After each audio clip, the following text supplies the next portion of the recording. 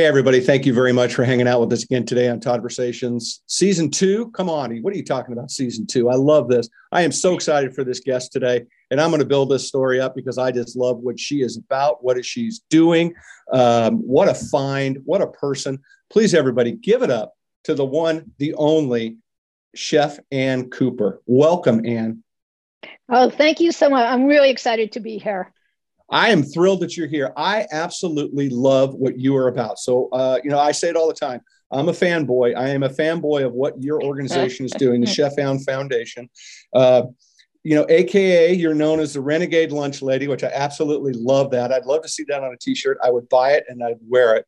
But I want to give everybody a little bit of a kind of a frame up of what you guys are about and how I kind of found you. And when I started diving into what you were about, and I'm just, again, a huge, huge fan of this organization. So the Chef Ann Foundation is dedicated to promoting whole ingredient scratch cooking in schools.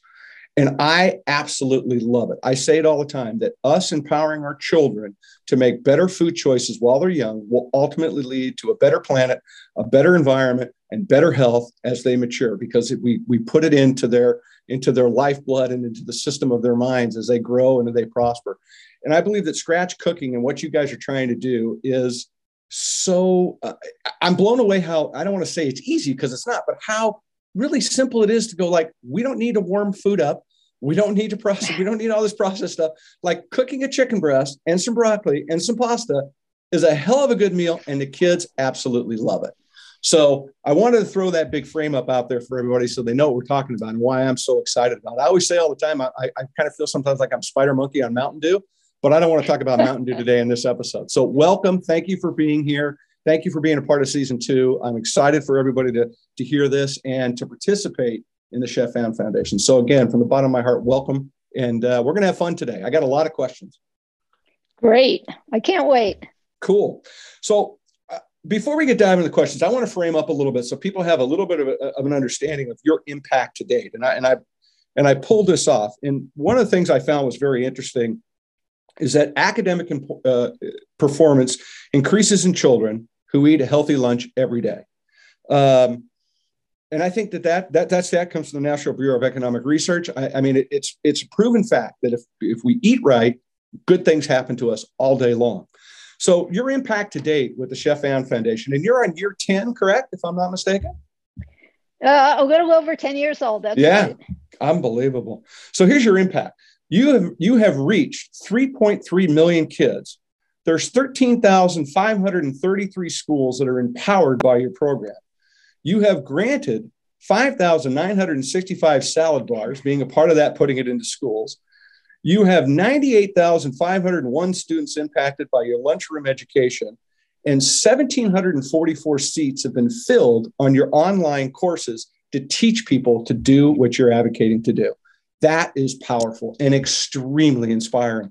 So again, back to my 1,000 questions, and excited to have you here. So I'm going to shut up for a minute because I've been babbling long enough. Share with us a little bit about your journey to this point and how you got here, hanging out with me, chit-chatting. Well, I'm such an unlikely candidate to be a school food advocate. I came up in white tablecloth cooking. I was a chef. I owned my own restaurant. I worked on cruise ships. I worked on hotels. I catered backstage for the Grateful Dead. We're going to talk about that. Some crazy stories. Parties of 20,000. And so I never wanted to cook for kids. I never thought about cooking for kids. It just wasn't in my DNA. And right. I was cooking fancy food for rich people. That's what I did. And, the worst thing I can imagine is one of my staff coming running in the kitchen saying, Chef, there's a screaming child on table 19. What do I do? And I'd say, ask them to leave. What are they doing in my restaurant with a screaming child? So I had no idea about cooking for kids. And I went along on this trajectory and the first time I cooked at the White House was in the 1990s. And I cooked for Congress, and I was really known for sustainability. I wrote a book called Bitter Harvest about why food makes us sick and who owns the food supply. And in 1999, I was the chef of the Putney Inn in Vermont, and I got a call to I got a call to see if I would come work at the Ross School in East Hampton, New York. And I originally looked at the phone and went, "What? Me lunch lady? No way." And I said, "No, I'm not interested. That's not the work I do." And they said, "The founder, Courtney Ross, really wants you to look at this." So I went down to East Hampton, New York, and I felt like, wow, she was building an alternative education model. And one of the pillars was going to be healthy food. And she said to me, "I cook healthy, I cook organically. That's what I want for the kids." And I really looked at it and thought about it and thought, wow, maybe this is where my career has brought me. I knew how to do really big food. I knew about sustainability. I had written about sustainability. So in 1999, I kind of dropped out of the celebrity chef world and became a lunch lady. And that's how I got the name Renegade Lunch Lady. Damn right. Throwing ninja stars and everything. I love it. I talk about this all the time, and I think you probably would agree with me. We have no idea where our path is going to take us. We just have the responsibility to keep walking down our path. And I think you're a prime example of all of a sudden you go from doing what you were doing to literally saying, I have fed and been a part of 3.3 plus million kids' lives. That's impactful. That's a good day. That's just not your average Tuesday. That's a good day. So, yeah, absolutely. I guess to kind of follow up on your story a little bit and just kind of get a little bit deeper and ask the question, it's like, so why did you go do this? I mean, what was, what was that epiphany like? Oh, again, that path, and all of a sudden, wow, there's the big light in front of me. I went to the Culinary Institute of America, and when I graduated, I went on cruise ships and spent a couple years going around the world. And then I opened a restaurant. But as I walked along that path, chefs, especially starting in the late 80s and early 90s, were seen as a way to raise money. So all of us did what I call schlepping cooks. You go all over the country and you schlep and cook for some event and raise money for it. And there was this philanthropic part of everything I did because my work was, cooking fancy food for rich people. Right. And when I got down to East Hampton, it was like, wow, maybe this is how I can give back. I really cared about sustainability, the planet, all of that kind of stuff. And so I went, maybe we can change things. Maybe if we can make it happen at the Ross School, we can make it happen everywhere. And that was really the foot in the door, because at the Ross School, it was really high profile. We were so close to New York. We were really well funded. And we were also the caterer for Courtney Ross. So we were catering for Barbra Streisand and for Quincy Jones and actually for the Beatles. And so everyone came to see what we were doing, and we started to really have an impact. Wow. And we're going to have to get into the Beatle thing. We get into the dead thing, we're going to talk about the Beatle thing, right? I got to know about that. What I love about what you guys are doing is that you're providing school districts with grants and with funds and salad bars and assessments and development and really tools and resources to say, hey, look, you don't need to warm food up. You just need to make food. It's not that much different. And, it certainly is impactful. So when you started this, when you, again, had that epiphany moment down your path, what was your first goal? I mean, when you got going, what was that goal like in your mind? Well, what I brought to school food that was sort of the first time anyone had done this was that I was a chef. And so I brought my ideals about real food, scratch cooking. That's what I did. And I brought it to school food, and I said, I want to prove that kids will eat the food, because everyone said kids won't eat it. Now, at the Ross School, we had a way bigger budget than schools have, and it was a private school. But we fed every kid and adult. They all ate together. We fed them 2 or 3 meals a day. We had a garden. We were sourcing locally. It was sustainable.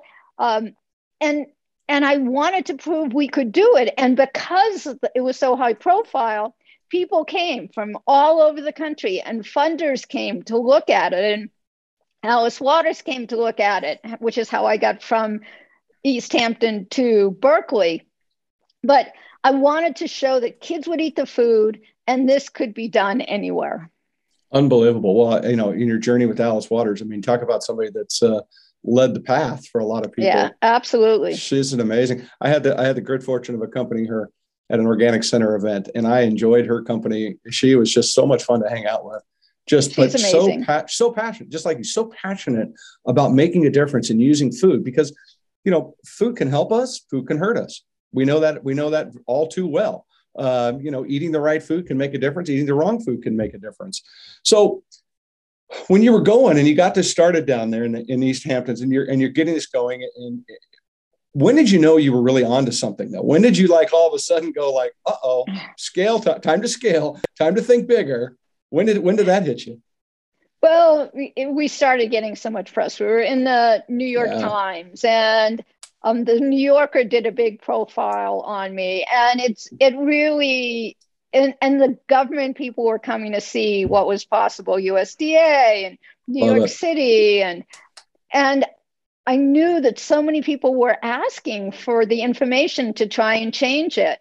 And I started thinking that I needed to be able to provide information to people. I couldn't go around the country just fixing little schools. I needed to provide information. And in 2004, I started thinking about this idea of building a lunchbox. And I left the Ross School and I went to Berkeley to work first for the Chez Panisse Foundation. And then I took over the school district there. And while working between those two, I started talking about building a lunchbox, and it was literally, I thought it was going to be a lunchbox with all this information, and quickly understood that what I really needed to do was build a virtual lunchbox, build a website, a place where all the information to move school districts and support them from serving highly processed to scratch cooked foods. Right. And so that's kind of how that started to happen. I love it. I mean, it's a big undertaking, right? Changing our school system in food is a huge undertaking, but really, and I don't mean to downplay it, but it's really kind of a simple concept, right? It's just about eating good food and providing good food and having good food available to do. Because you guys, look, school districts work within a budget, right? They're only given X amount to deal with, which is one of the bigger problems I think that we have, is that we have this. They work within the confines of what they have to spend, and that makes it a real big challenge at times. But it's not something that you can't overcome, or it's not something that, to your point, what you've created. And I'm going to dive deeper into all the programs that you have, but what you've created is allowing them this opportunity to step back and go, well, you can do it this way. And I think it's just eye-opening. And I mean, when I look at the numbers and the people that are engaged with you, it's like, I love this. I just do. I wish this was around when I was a kid. Because I think, I look back at it, growing up and trying to think that far back, back when the dinosaurs ruled the planet. But nonetheless, I remember what those lunches were. They were heat, they were just reheat food, or they were the peaches packed in, in the syrup. And the kids wanted the syrup, not the peaches. Right. And it made me think, as I was preparing for this and looking what you're doing and looking at what's going on with like the Edible Garden and some of these other places. And it made me stop and think, and I'll ask you the question, I guess, or make a statement to kind of get into a question, but it kind of reminds me back when I was younger and the way schools work. It's almost as if school lunches in some way mimic or almost supported the fast food industry. That kind of that quick and easy, that just here's the taste is always the same.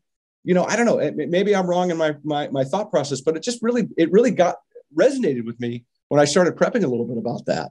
Is that, God, it's just kind of similar in a lot of ways.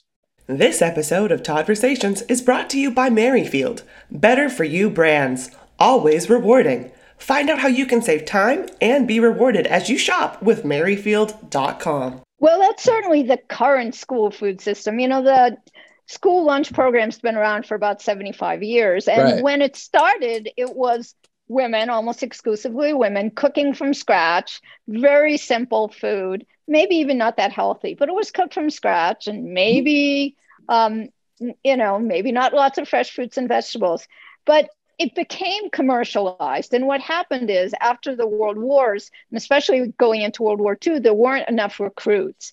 And that's because there was so many men were malnourished, or so many people were malnourished. They couldn't have enough people to go into the armies. Now, of course, we're too fat to fight, but another story. And then the USDA said, or the Army said, we need people to eat healthier so that we can fight in wars. And we started the USDA started dictating what should be in school lunches. And the USDA has a number of things they're responsible for, but one of the things is to support commercial agriculture, big commercial agriculture.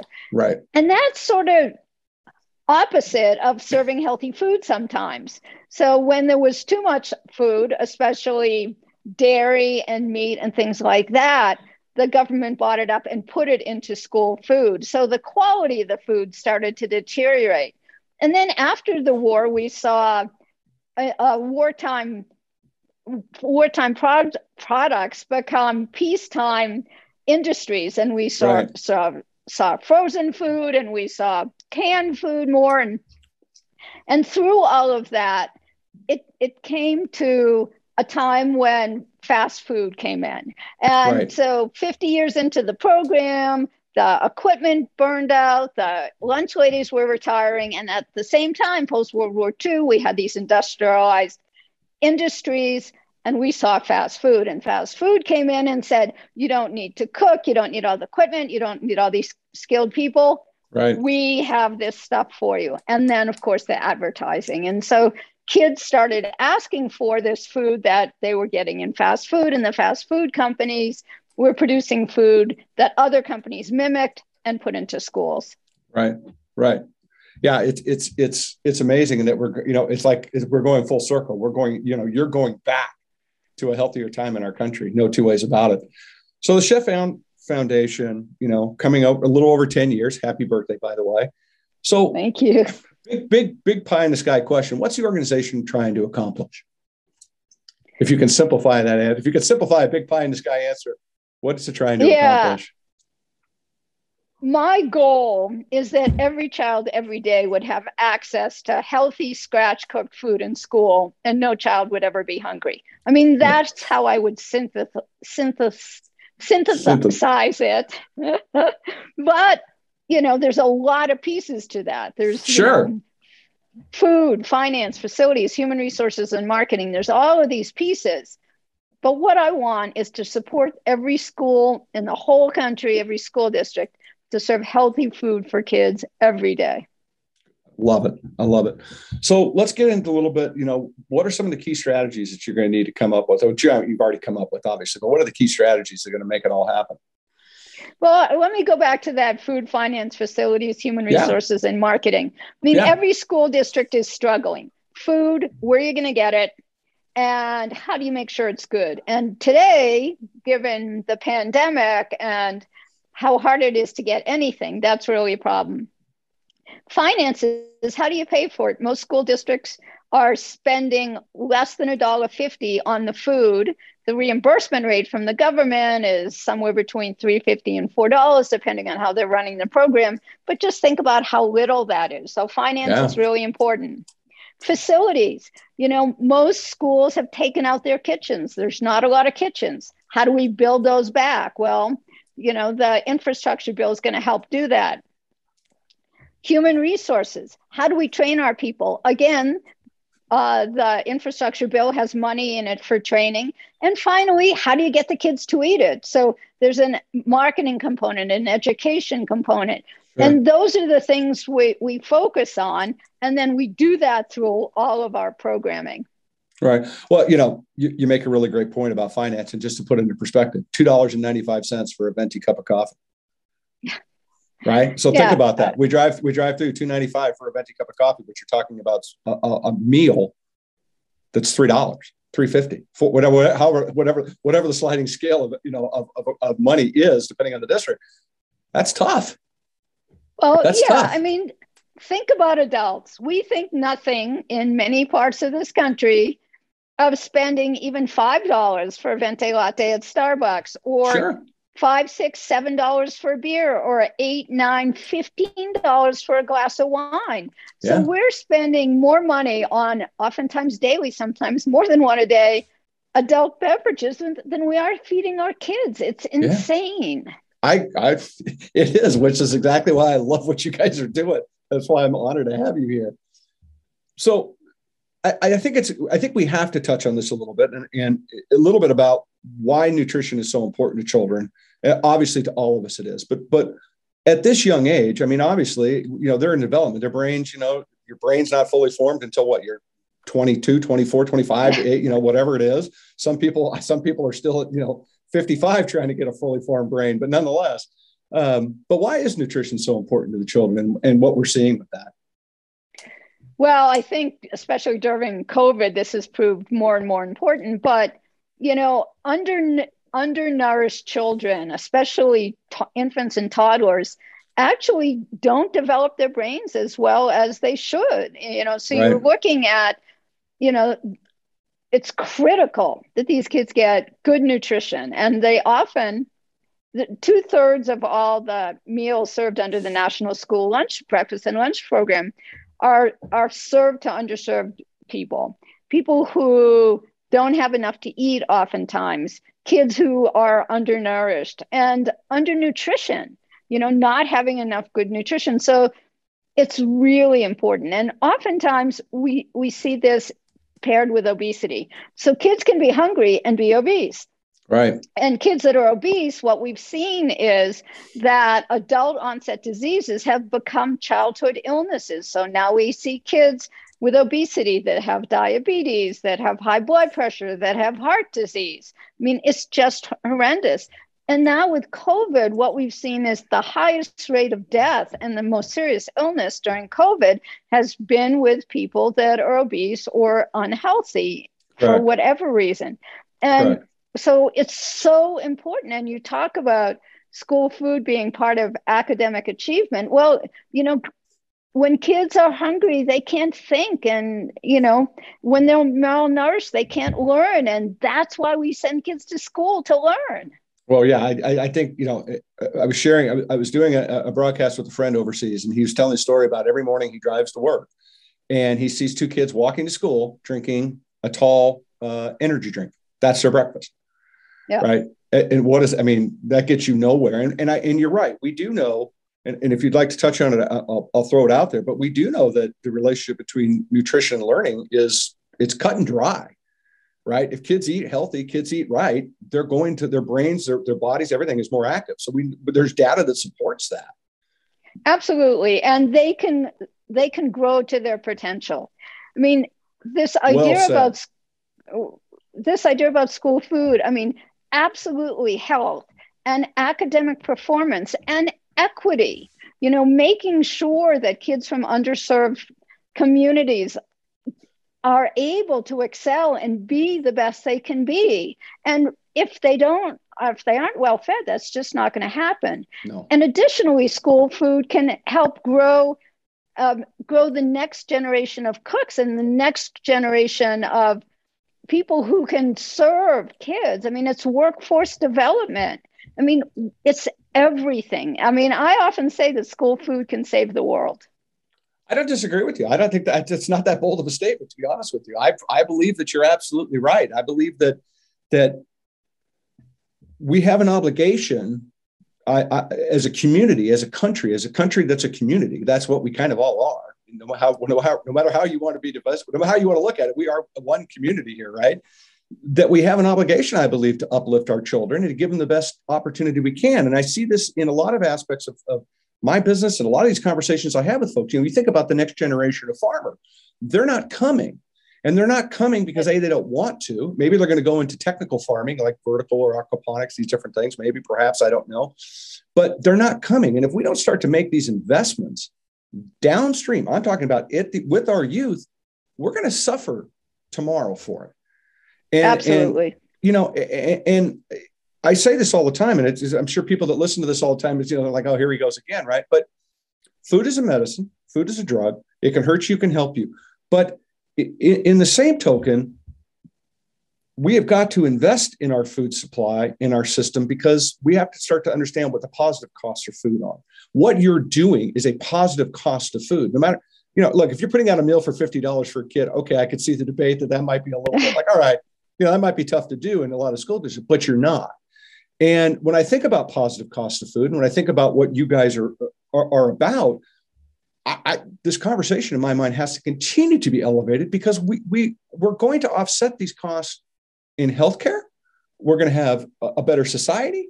We're going to have healthier people. I mean, all these things are just all pluses that it doesn't seem that hard for us to grasp. As a community, we need to be leaning into this. So thank you for sharing that and for bringing up those points, because I think it's extremely, extremely important. I want to kind of break down now, get into the nitty gritty, get into the dirt about the programs that you're doing for folks. And there's 4 of them I want to talk about. You probably know the answer to all of them, so I'm pretty sure you're going to help me here. But the ones I want to get into your work, and I think because it's so important for folks to understand, we framed up this path we're on, but here's what you're doing now, and this is what I love. So the first one I want to talk about is the Lunchbox, which is kind of a step-by-step toolkit that provides recipes and resources to kind of help people get to a scratch cooking program inside the schools. Can you touch on that a little bit, please? Yeah, the Lunchbox has my heart, really, because it's the first program I conceived of. It's the one where I thought, okay, we don't have to go into every school district. We can supply the information. Right. And so the Lunchbox has literally thousands of recipes that are USDA compliant, that are explodable. So if the recipe is written for 100, you can explode it to 500 or bring it down to 50. And it goes through, it's set up in these 5 areas: food, finance, facilities, human resources, and marketing. And literally, we give you all of the information to move school food from highly processed or ultra processed to scratch cooking. And I want to say that this doesn't happen overnight. I mean, I usually say it's a 5-year trajectory for schools to, sorry. You're fine. My ice melted in my vodka, so that's killing me this morning.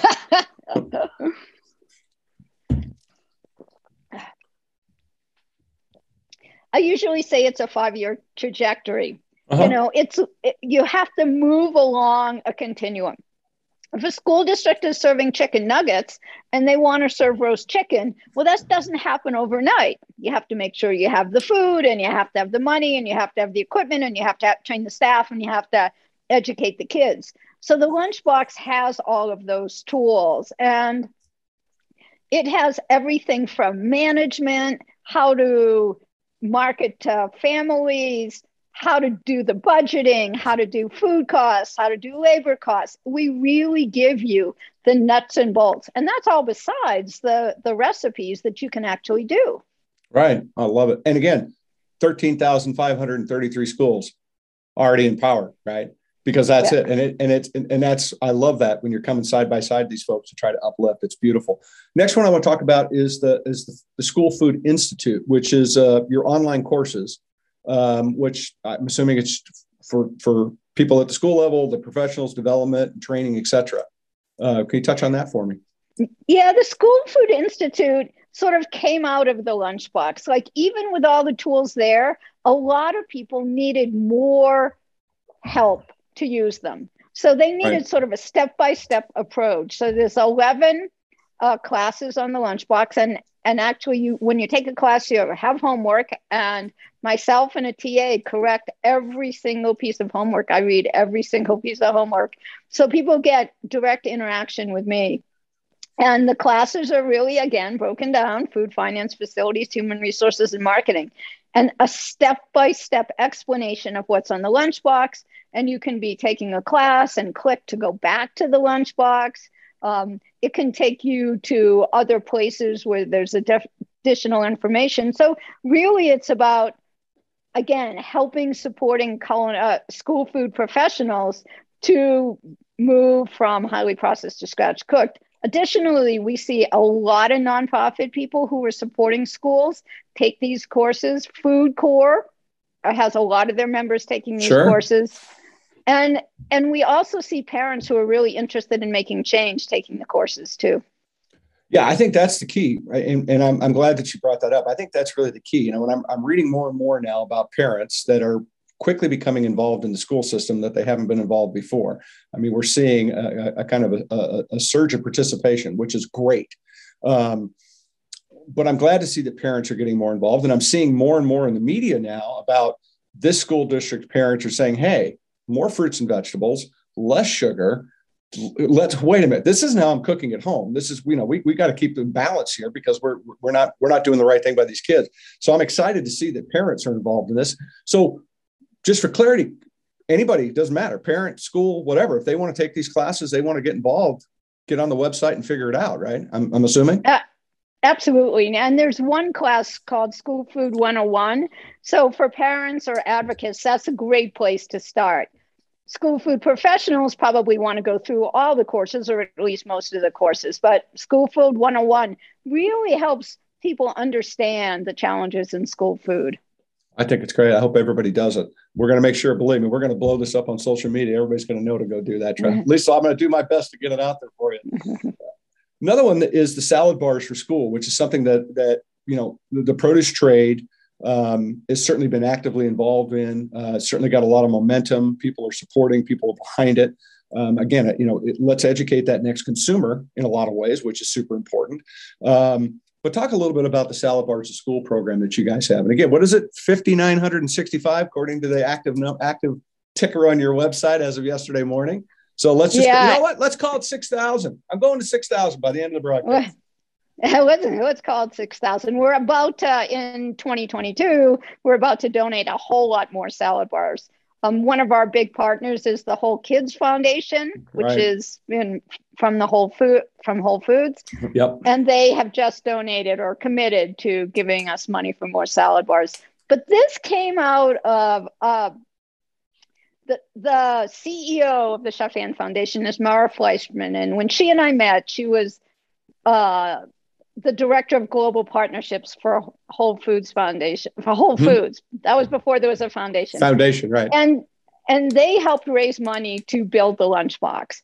And then we said, well, what are we going to do next? And I said, salad bars. And I really felt like that was an entree point, that even if you couldn't fix what was on the center of the plate, if you gave kids choice, if you really had fresh fruits and vegetables right there on a salad bar that kids could choose, if you really supported local procurement, you could change everything.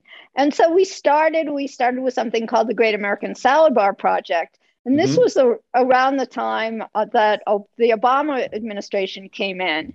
And I got involved with Michelle Obama's Let's Move campaign. And we folded the Great American Salad Bar Project into the Let's Move and started calling it Let's Move Salad Bars to School. I had the great honor of working with Michelle Obama and Sam Kass and really promoting this idea that kids could eat fresh fruits and vegetables in schools. And so many years later, it's still going and we're getting salad bars out there. Kids are choosing. I mean, COVID has put a little bit of a, halt on it, but lots of schools are doing it. And when you see kids go to a salad bar and take all of these items, it's amazing. And we've had parents say, my kids won't eat fresh fruits and vegetables. And I said, well, they do in school. And, we'll bring them in to watch. And, when kids have positive peer pressure to try things, I mean, it's really amazing. Kids love salad bars. Oh, absolutely. And you're giving them choices. And that's the beauty of it, right? But you're right. Peer pressure is wonderful, right? And food, and, all of a sudden, Tommy's having a salad. Now Jimmy's going to have a salad. Becky's going to have a salad. Next thing you know, everybody's having a salad. And they're like, this is great. And I would imagine that the food that you're putting on the tables now for these kids is probably promoting better conversation, more time sitting there enjoying their food. They're probably not trying to throw it down. They'll probably have some appreciation for the flavor profile. I mean, I would like to think that they do.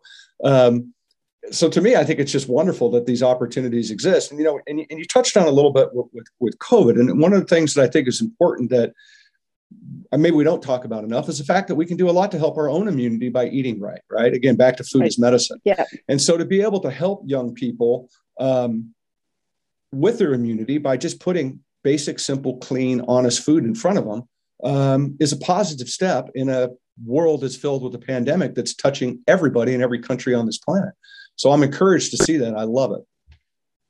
And especially with fresh fruits and vegetables. Absolutely. The idea that we feed kids fresh fruits and vegetables and not a syrup-laden fruit or even fruit leather and things like that, just as you said, real honest food. It Yeah, makes a huge difference. I love it. The next one I want to talk about, which I think is really interesting, and I wanted to kind of frame it up back to what you said in the beginning about the lunchbox program taking 5 years to kind of get that runway from start to finish or implementation and going, which I understand the process, but in my mind, all right, how do we get this to 5 months, right? How do we get this to 5 months, to 5 weeks, to 5 days, to 5 minutes, right? Because I think it's that important. The Get Schools cooking program that you have, which I think is really interesting because it's basically a 3-year course, for lack of a better word. It's really a deep dive. I mean, it's deep because it's strategic and it's about planning. I think, for lack of a better word, it's really kind of almost that kind of first step of that ladder that you kind of got to get embraced to build everything from, in some ways, from when I pull out of it. Can you share about that? Because I think that one's really impactful. Yeah, I mean, this was sort of the next step from the lunchbox to School Food Institute, and Get Schools Cooking was like, okay, there are districts now who want more support. And we've gotten grants from numerous foundations to actually go into school districts and help them create the change. So we'll go in and do an assessment. We follow up with we start with an assessment, and then we do a strategic plan, and then we do technical assistance. And so we literally are on the ground helping school districts move from highly processed to scratch cooked. And we don't do very many school districts a year, usually 4 to 8, depending on the size and their needs and our funding. But it's unbelievable how important this program is and how important it is to help school districts really make the change. So it's been really great. And I've been on the ground for a lot of these programs, and the possible change and the long-term change is just phenomenal. That's unbelievable. So folks know too, and I don't know if I mentioned earlier, but you're doing work in all 50 states. I mean, you're everywhere. Every single everywhere. state. Yeah. Every state is a part of what you're doing and is listening and learning. It's just, I think these steps that you're doing, what you've implemented is brilliant. And I think it's just so necessary, and I'm so glad. And you made a mention of something, and shame on me for not banging the drum earlier. Y'all are a 501c3. You're a nonprofit. You need support. We need people to get behind this. We need people to help with this curriculum, because look, at the end of the day, you can go to your school district in any town USA and say, we want to make a change. But if they don't have the tools and don't have a clear understanding of how to make the change, to your point, that change could be long certain. It could be 5 years. It could be, who knows what that might be, or who knows if it even gets to the point of success versus trajectory. And so to see that you've built this toolbox for people to come alongside you guys and be embraced, like, look, we want to help you, is powerful. So I hope people recognize when they go online and they go, it's like, hey, donate now. This is worth your time and energy. We've got to make these changes, right? A little bit now is going to make a lot down the road. I wanted to touch on something, kind of where we are today. And I don't want to throw anybody under the bus. I don't want to get all negative Nancy on this whole thing, but I think that there's some examples of why the current food system programs need to change, from the sugars to the fat to the processed foods. Can you touch on a little bit? Again, I don't want to go dark on it, but the fact of the matter is, I think people need to understand why this change is so important and why we need to embrace what you're doing. Especially during COVID, we saw obesity just skyrocket. Childhood illnesses just skyrocket. We just can't continue in this country to feed our kids high fat, high salt, high sugar foods. It's just, we're killing our kids with food. And some of it's because it's quick and easy. Some of it's because there's big companies out there pushing it, advertising. We don't have in Europe, in a lot of countries, there's advertising laws. You can't push junk food to kids online and on their phones and on their apps and on their games. And it's pushed. And the amount of money spent, billions and billions of dollars spent every year marketing junk food to kids, and so little for fresh fruits and vegetables. And what we're trying to do is help schools change kids' eating behaviors. in America, we send our kids to school to learn, and whatever they learn whatever's happening is part of their education. So if they're fed bad food, if they're fed fast food and pizza every day and, packaged food every day, they kind of think that's okay because it's in school and that's what they're supposed to learn. But if we do the opposite, if we're feeding them real food, fresh fruits and vegetables, whole grains, plant forward, healthy proteins, then we're educating them and sort of pushing back on what's happening with big industry. Yeah, absolutely. And what we teach our kids is what they're going to do tomorrow. And we've got to be invested in that. We have got to make time to understand that, look, if you're going to teach your kid to look both ways when they cross the street, why wouldn't you teach them the difference between, processed food and an apple? It doesn't make sense. And it's our food. And it's the one thing that connects this entire planet. I say it all the sun, water, and food. Everybody on this planet has to have those three things to survive. And, it's amazing to me that we don't put this kind of energy into it. And I understand why, but we need to fix that why to being for a better tomorrow. So what can we do? And how can we, help make changes that, are going to create the maximum amount of impact? Well, there's numbers of ways we can create impact just on a personal level. Like if somebody's listening to this and they have a kid or know a kid or have a niece or nephew, you can just sit down and eat meals with kids. And if you're a family that eats fast food all the time, eat it less. If you're a family that never sits down to meals together, do that. Cook with your kids. Shop with your kids. And I get that can be hard, but sometimes do it. Grow a garden. Make food part of the conversation in your family. Healthy food. That from just a personal level can do wonders. If you have kids in school, and even if you don't, you can work with the school districts to serve healthier food. Let the school districts know, let the superintendents know that you want this. Work with the school boards to say, yes, we want healthier food. If you're with a business that's listening to this, or even if you're not, donate to the Chef Ann Foundation. Yeah. This is the time of year when we really look for donations, as do all nonprofits with year-end giving. Yeah. Every single penny we spend, we have to go out and fundraise for. I often say one of my jobs is being a panhandler because I'm always asking people for money because we need it to do our work. So I always say that last because there's so many things we can personally do, but it is really important. Well, 100%. And that's why I said it earlier. People need to come on and see what you're about and realize that you're laying out that roadmap. I talk about this all the time. When you build a plan, the first rung of the ladder has to be the most secure, right? Because if it's not, the whole ladder is going to wobble, right? You can have things as you go up, but you're really laying down this groundwork for any school, any parent to participate in to make a positive change that not only are they going to see the benefit within their own children, but past their, as their children are 50, 60 years old, that groundwork is going to continue in their lives as being positive. This episode of Toddversations is brought to you by Merrifield. Better for you brands. Always rewarding. Find out how you can save time and be rewarded as you shop with Merrifield.com. And they're going to teach their children. 100%.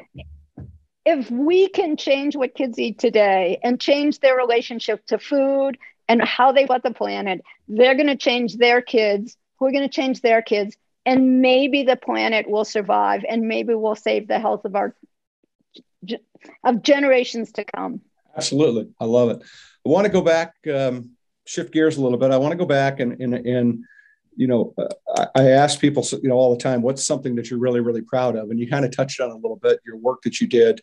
And I'd like for you to touch on it, if you'd like, a little bit more with the Let's Move campaign, because I think that of things that have come out of our government over however long I can remember back, I don't think there was anything that was probably in my mind that was quite as impactful to try to elevate the conversation of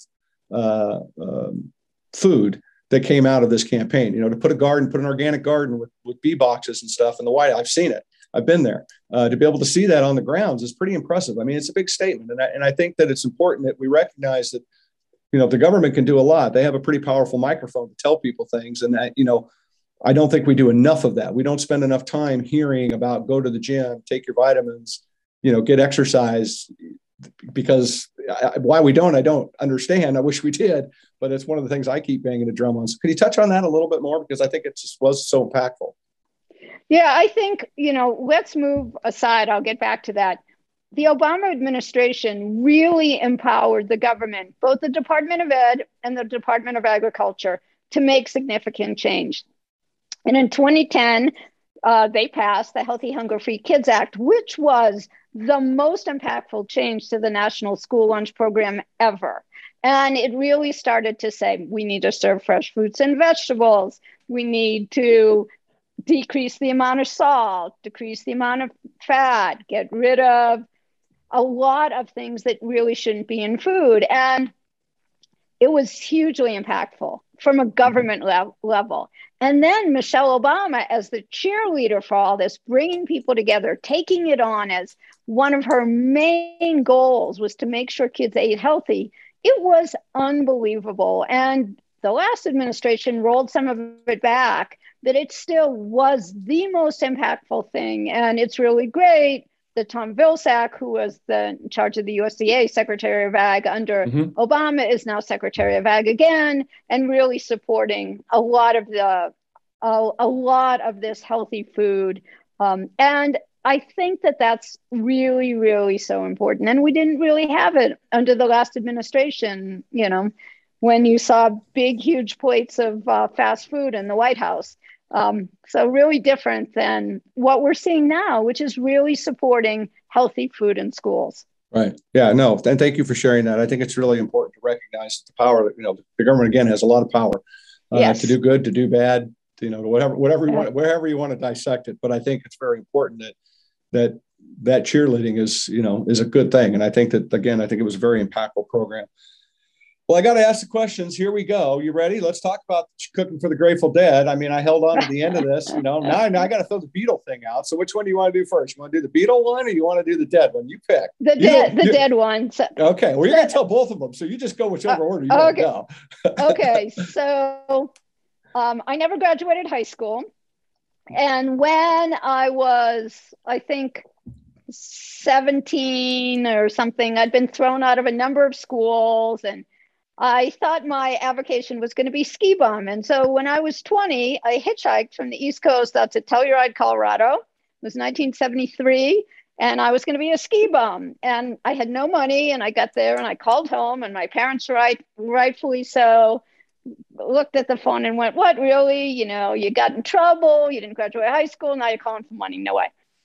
So I talked my way into an assistant breakfast cook position, and I started cooking around town, and that's really how I got into food. I started a baking company, and I started catering. And when I was catering, we would cater all of the big festivals and events in Telluride: the Film Festival, the Bluegrass Festival, Jazz Festival, the Mushroom Festival, when it was a lot of different kinds of mushrooms. And eventually the Grateful Dead came to Telluride, and I and a team were cooking backstage at the Dead. And probably for the Dead, the funniest story, I mean, there's lots of funny stories. We had to be on call 24 hours a day in case they wanted something. And that something could be fresh squeezed orange juice at 2 a.m. So we always had staff working. But one of the Dead, and they had these big, huge containers of M&Ms. They always wanted M&Ms around, but they didn't want any green ones. And so I actually had somebody working full time to open bags of M&Ms and take out all the green ones because they couldn't have green M&Ms. And those, I mean, I love it. Go ahead. And you can just imagine. We're talking about the 70s, the lifestyle choices people were making and the things that were happening backstage at all the music festivals, but especially at the Dead was pretty wild. I can only imagine. Well, I spent my time cruising around and following, and when kind of a similar type, when I was retailing, way back in the days before electricity, we used to get calls from their folks when they passed through Southern California, because we were a big organic market back then, and we had access to things, and they would reach out and we want to get food to come in, and we'd have some of the folks like yourselves that would call us, and we put orders in and try to, get what they wanted. So not quite the same thing as you being backstage, but nonetheless, kind of similar in a little bit. Tell me about the Beatles. Oh, by the way, I was going to say something about the green M&Ms. Like, I thought I was a prima donna because of the white lilies and Evian only, and nobody can make eye contact with me anymore. But the green M&M thing's a little extreme. I know, it's kind of crazy. So one of the things that was happening at the wellness center at the Ross School was there's all these big events, as I said, with Quincy Jones.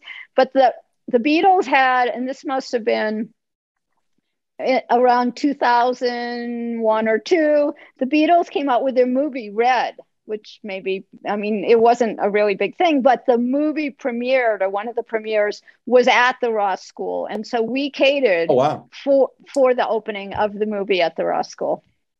That's kind of cool.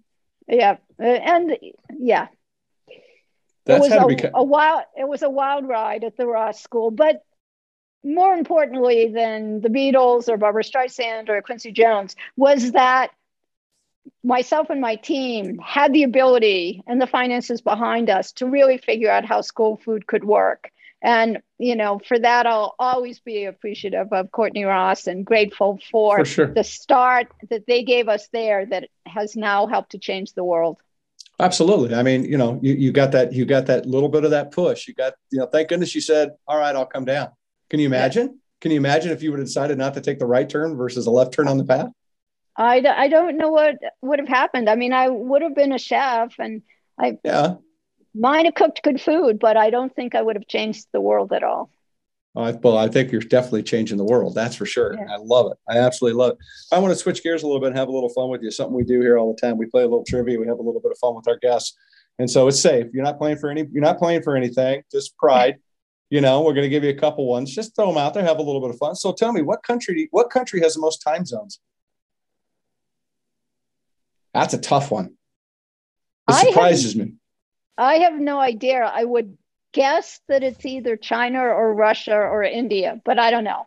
It's France. They have 12 time zones in France. That small of a country with 12 time zones. Okay, I never would have guessed that. I would have guessed it's one of the bigger countries. Yeah, no, that's what I thought too, but it's not. The United States, I think, has 11 is what they claim. I don't know what they all are, but apparently we've got 11. I don't know how we have 11. But I don't get that. In the Pacific, Mountain, Central, East Coast, I don't know. Yeah, I don't know. I just read it. I don't make it up. I just read it. So raisins or grapes? Which one's better? Well, I would say grapes because I like to drink red wine. Yeah, I was totally going with that. Raisins, yeah, blow them out of the water. Who needs them? I agree with you. So let me ask you now, and this one's going to be a little bit tougher one for you, and you can decline not to answer it in the light of the Chef Ann Foundation. What's your favorite fair or carnival food? My favorite fair of carnival food. I'm not sure when I was at a carnival, but I must have been as a kid. Yeah, well, deep fried butter. Churros. What do you got? What's your favorite? What's the best? Junk food on a stick, more or less. Junk food on a stick. I'm really not much of a junk food aficionado. I got to say, I told you could get out of this one. I love it. I mean, I'm not trying to get out of it. I just don't think it's part of my life. I mean, I'll eat a good French fry. If somebody has great French fries, I'll eat good French fries. I'm down with that. A little chocolate with red wine. I'm not much of a junk food. Yeah. Chocolate with red wine. Yeah. Chocolate and red wine. But that's not even junk food. That's real food. That's real food. Yeah. No, I was going to say, I'll get out of that. I'll back us out of that question real quick. Chocolate and red wine off the chain. You have done some really, really amazing stuff. There's no two ways about it. And one of the things that I wanted to touch on as well that I want to call out, specifically, I've got, kind of two more things I want to talk with you about. One of which is your Project Produce. And I want to throw a flag up in the air to all of my friends and colleagues. You're all right. I'll babble. All of my friends and colleagues out there, because you have a program that you're trying to get off the ground. You're trying to fund, you're trying to make it happen, which is really a grant program, focusing on, getting more fruits and veg into the schools. And how are we going to go about doing it? Like, similar, I think, in some ways to what the salad bar program is about, but really trying to work on getting this program off the ground and really driving home the message of fresh fruits and vegetables. So if you wouldn't mind, just specifically, if you would just touch on it really quick for everybody, because I want to make this kind of a last of our time together call out so people have it embedded in their heads. And we're going to, again, we're going to blow it up for you socially and keep this ball rolling. But can you touch about Project Produce just for a second? Project Produce was an offshoot of the salad bars to schools. And it was the idea that the salad bars needed education for the kids. And most school districts don't have money to educate the kids. So we started a granting program that was specific to give school districts money to teach kids about fresh fruits and vegetables. And they could come up with the program. And we archived all the projects on the website so that other school districts could see what they did. And some of it was tastings, and some of it was working in the garden, and some of it was in the cafeteria. But it was really promoting this idea of fresh fruits and vegetables in schools. Now, the program's not running right now. We ran out of funding. I think if we got a bunch of funding, we would do it again. But it's really about supporting fresh fruits and vegetables in schools and getting kids to try new fresh fruits and vegetables and eat them and love them.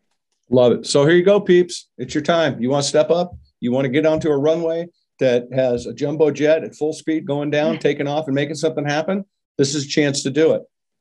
They need to help. They want the help. They've got the track record. You can, by what we've shared over the last hour, you can already hear what's going on. Let's step up. Let's figure out how to help. So go to the website, reach out to me personally. I'll put you in contact with Chef, whatever it is. Let's go. This is a great opportunity to work the next generation of consumers to make a positive change in our planet. And you can be a part of it. And you're not reinventing the wheel because you've already got the first part of the ladder. Now we just need to get to the second step. And I absolutely love it. And you're incredibly inspiring. And just really have been just an amazing guest. I emailed you yesterday and told you I was excited about this, which I don't do very often. Just because I believe so strongly in your message and believe so strongly in what you're doing and why you're doing it and how important it is to me. You've been out on a quest to educate people for 10 plus years now. You've touched millions of lives, which is so impactful.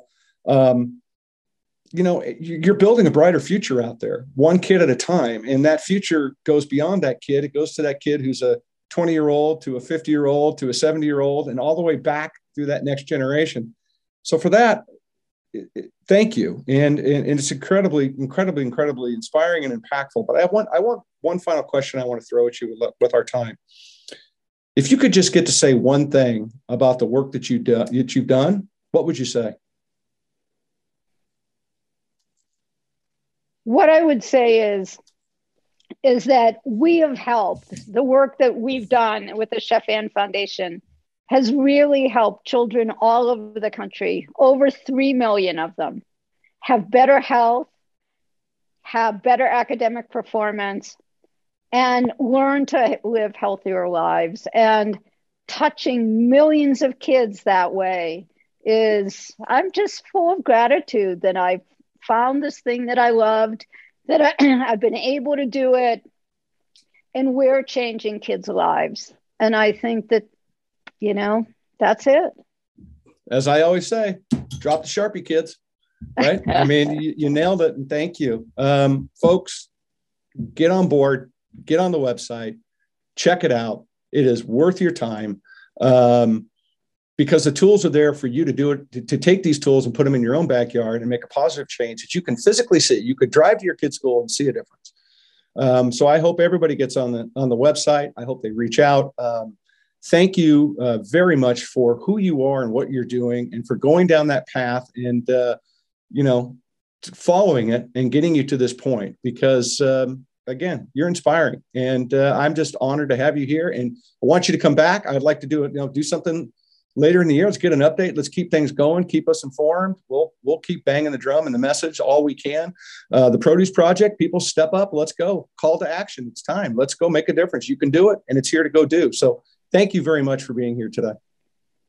Oh, my pleasure. Thank you for having me. This has been really great. Cool. Thanks everybody for hanging out. I say it all the time, go inspire somebody. And if this conversation doesn't help you understand inspiration and how important it is to go inspire folks, I don't know what will, but do it. Go inspire somebody today. It's not hard to do, and it'll make your day so much better, let alone the person that you help inspire.